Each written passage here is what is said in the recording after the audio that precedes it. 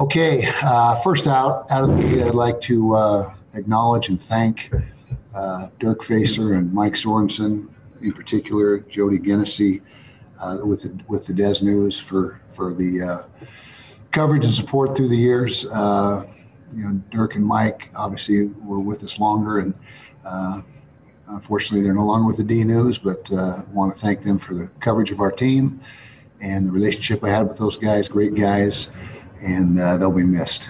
And so wish them well and hope for the best for those guys. So football-wise, had a good practice yesterday. We're still a long ways away defensively. We're doing some good things on offense. Things are coming along there. We've got our quarterbacks in place like we talked about yesterday or 2 days ago. And so feel solid with the progress of the offense, but defense is still definitely a work in progress. And we've got very short time to get things right. And we're working hard towards that end. You're going to see freshmen throughout the roster, throughout the lineup on defense, getting a lot of playing time, and that's just how it is. So when we took the hit that we took last year with all those graduators, something's got to give, and so it's very obviously it was a huge positive last year to have all those upperclassmen and all those guys with experience and talent. And now it's time to get the new guys in there, and our job as coaches to get them up to speed. And nobody cares that you're young and inexperienced. Nobody cares at all. So we've got to just get get these guys playing the way they need to. And like I said, we've got limited days to do that. 10 days, 11 days to get that done. So questions? We'll start with Josh Newman, Salt Lake Tribune, followed by Trevor Allen, KSL Sports, and then Jeff Call, Deseret News. Hey, good morning, Kyle. Good morning. I know that you said last night on the radio show that you do have a quarterback in place. You actually listened to that? You never know what you might say by accident, Kyle. Yeah. All right. Okay, keep going. Yeah. Quarterback in place. No offense, Bill Riley. I gave him listens to it. Yeah. Okay. All right. I'll shut up. Yeah. With the quarterback in place, my question is, were you pleased with the reaction when you broke the news to your guys? Yes. It was pretty much what you'd expect out of mature, professional type guys that handle their business the right way. Disappointment, but acceptance, a lot of unselfishness, and willing to do whatever they can do to help the team. And like I said a couple days ago, and like I told the team after practice last night, you talk about handling adversity. Every year, handling adversity is a big part of your success or lack thereof, depending on how you handle it. And this year, it's going to be adversity times 10 for the as opposed to a normal season with the COVID stuff going on. I mean, you could lose 2 or 3 starters on game day. A 2 could be a 1 instantly without having a lot of preparation during the week. And we've got a torn down locker room. We've got no locker room over there. So the pregame stuff's going to be a lot different. Bottom line is we've got to be able to handle all the adversity that's going to be there and not flinch and keep moving forward and not let it be a negative impact. And that's the mindset. And so we've got to keep moving in a positive direction and getting back to the quarterback question. I think they handled it exactly how we would have hoped and had a great practice yesterday. There was nobody sulking or hanging their head. Everyone just working hard and moving forward.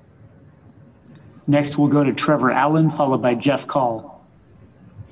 Kyle, has any of your tailbacks have they emerged, separated themselves, or is it still the 4 guys? And do you think that could be by committee by the time the opener comes? They've separated themselves in different ways. Each of them have different strengths. And to answer your question, it's going to be more by committee, at least early in the season, unless through live repetition somebody starts to separate himself and deserve more of the reps. But right now, each of them does something in particularly well as opposed to the other. And so depending on which back is in the game or what play call Andy's going to have will determine which back is in the game.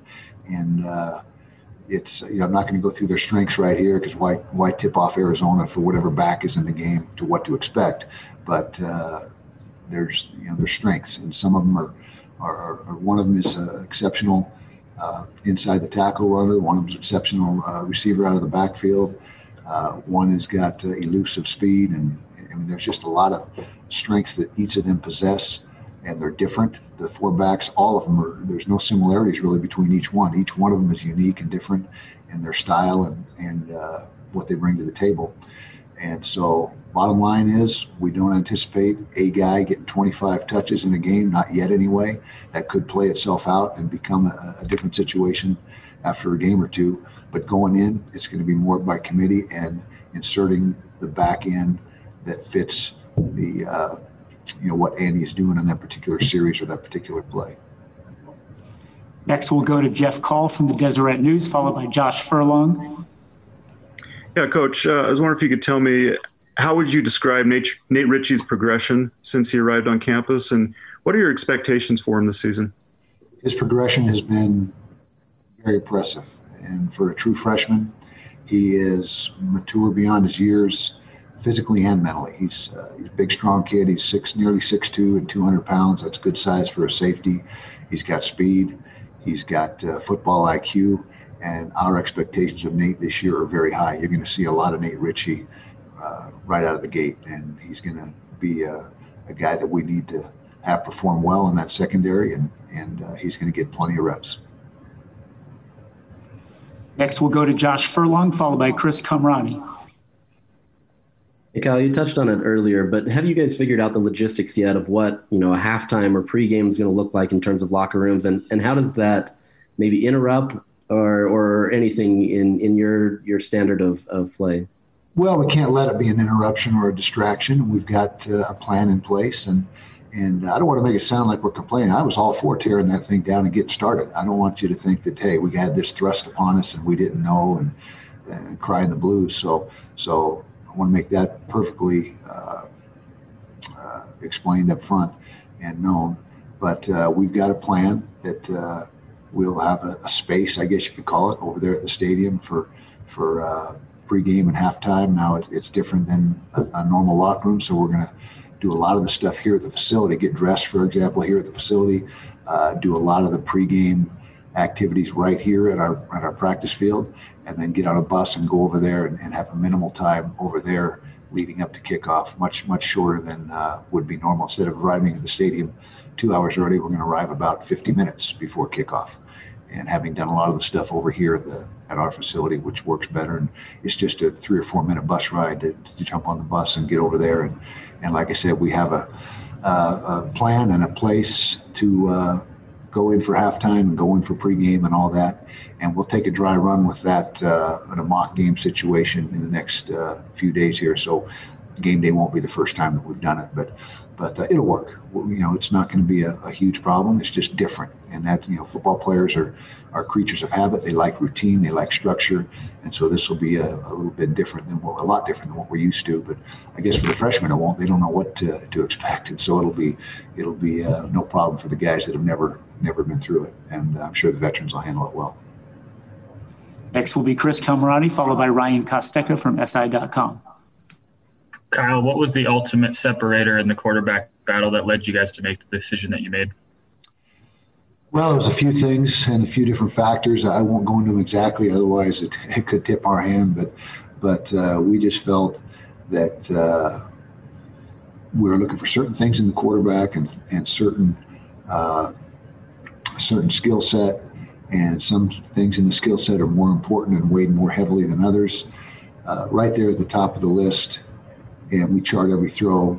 We've charted every throw throughout all fall camp is accuracy, completion percentage. That is so critical to moving the football and making first downs and getting the end zone. So that was right there at the top of the list, then followed by a laundry list of a bunch of other things. And so we methodically and very meticulously went through it. And like I said, we evaluated every rep throughout all fall camp and came to the conclusion we did.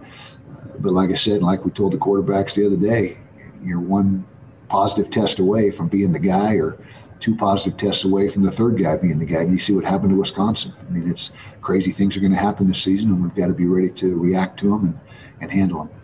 And just as a quick follow-up, are we going to know who the guy is when he runs out on the field with the offense come Saturday, November 7th? Good question. Probably not. We'll probably just let him trot out there and do his thing. Why give the opponent any lead time to prepare? Because much like the running backs, there's a fairly significant difference in the style and skill set of a couple of the guys, and so we'll probably just keep that to ourselves. Now, it's not the end of the world if it gets out somehow. I hope it doesn't get out, but it just works to our benefit and our advantage if they don't know who to prepare for. So that's the approach we're taking.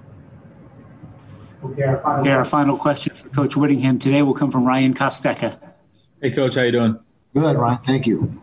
So, assuming the quarterback battle was very close, is this a situation where maybe the starter struggles? Is it going to potentially be a quick hook to maybe the next guy, or are you going to kind of go through the growing pains with the new quarterback? Don't see a quick hook, but that being said, if we're not going to continue to stick with somebody if we're not getting results, you got to get results, and you got to have a certain performance standard, and so nothing is completely set in stone. We know who the starter is, but to say that he's the starter no matter what happens, that's not accurate. But also, we don't want him looking over his shoulder and the first incompletion he throws, worried about getting yanked. And so we get the first guy knows that we have confidence in him. We got confidence in the second guy as well, and the third for that matter. We feel like we've got three good ones and maybe the best third quarterback in the country. When you look at it, he's very talented as well. And so, no, we're going to try to instill the confidence in the first guy, but again, it's up to him to move the chains and get the team in the end zone and take care of the football, and that's got to happen. That's what the quarterback's job is.